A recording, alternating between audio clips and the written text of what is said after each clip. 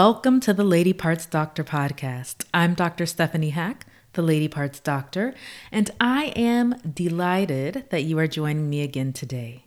Last episode, we discussed the emotional toll of miscarriage, a topic that traditionally hasn't received much attention, but has gotten more recently as certain celebrities have discussed their own stories.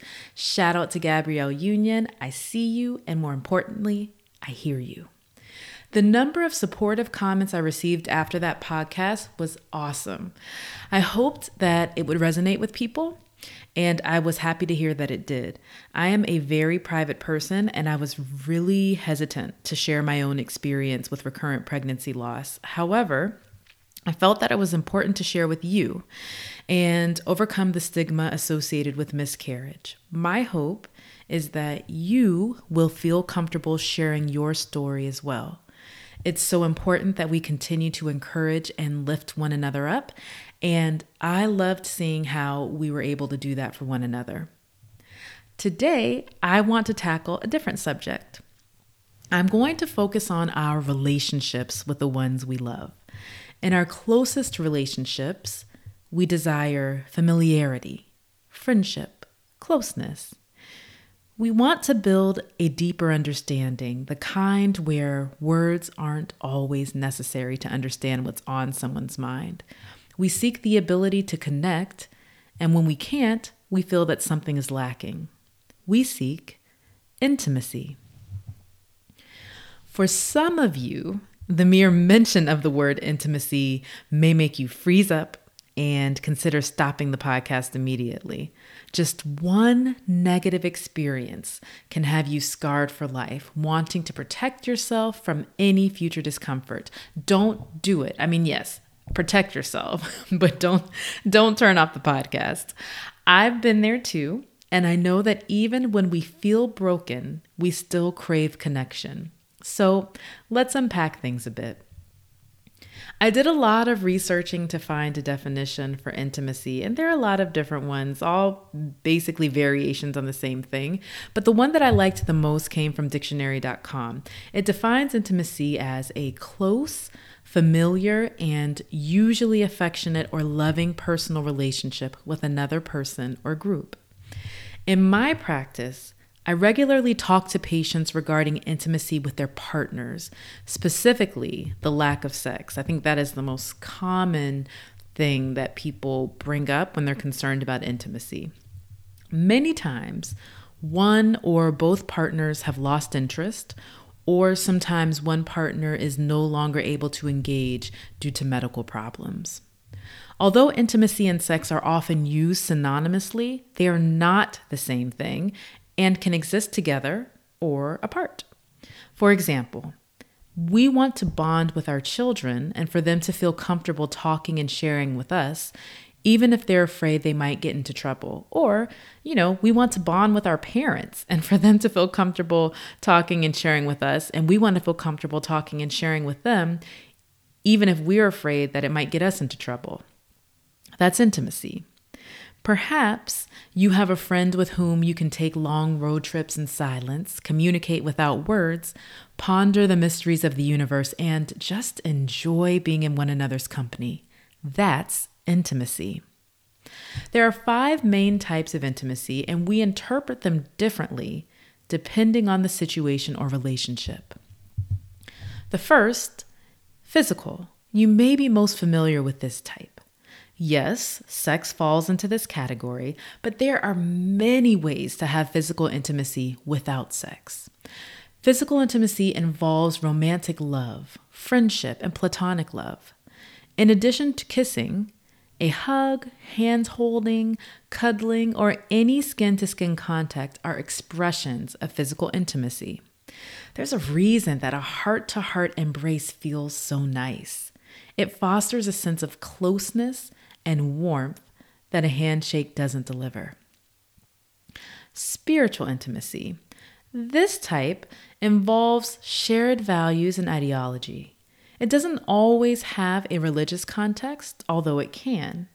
Holding the same beliefs as someone gives you a common purpose or way of viewing and living your life. This fosters a sense of connection.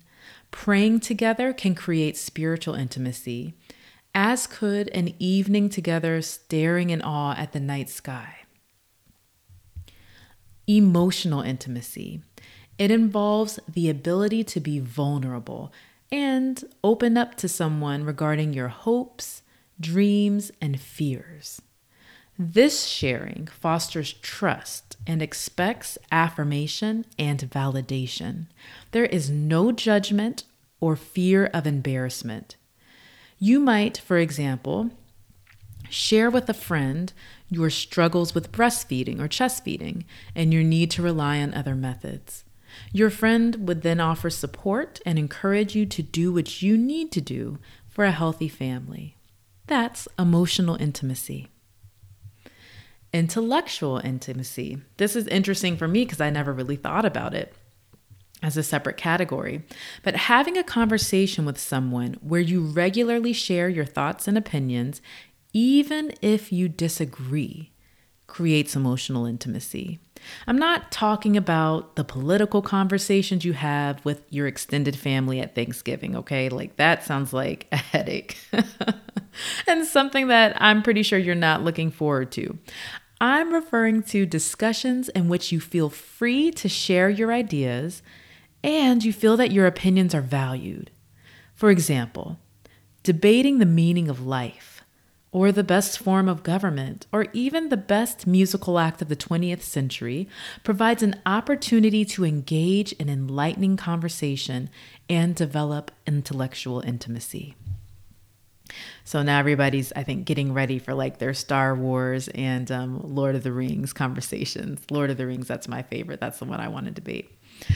It's experiential intimacy. So that's the fifth type. Shared experiences through activities allow you to bond and create memories with someone else. Through teamwork, you may find yourselves working in unison and becoming closer. Before we had kids, my husband and I used to go to the gym and work out together regularly. I'm talking multiple days out of the week and Saturdays and Sundays as well.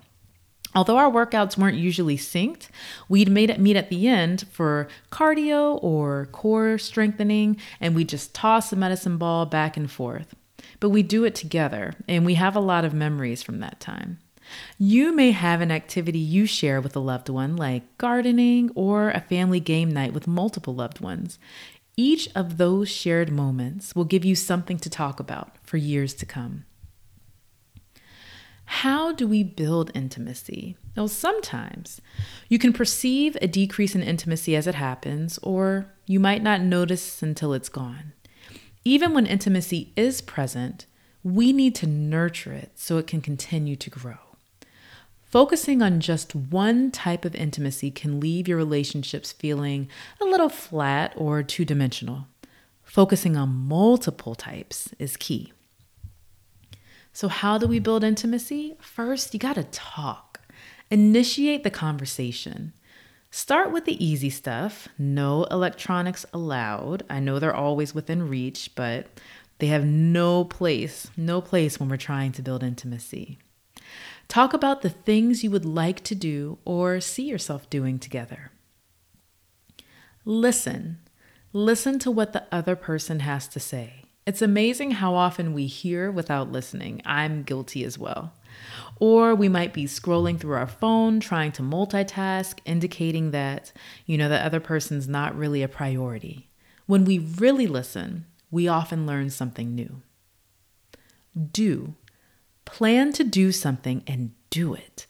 It doesn't have to be something grand or expensive.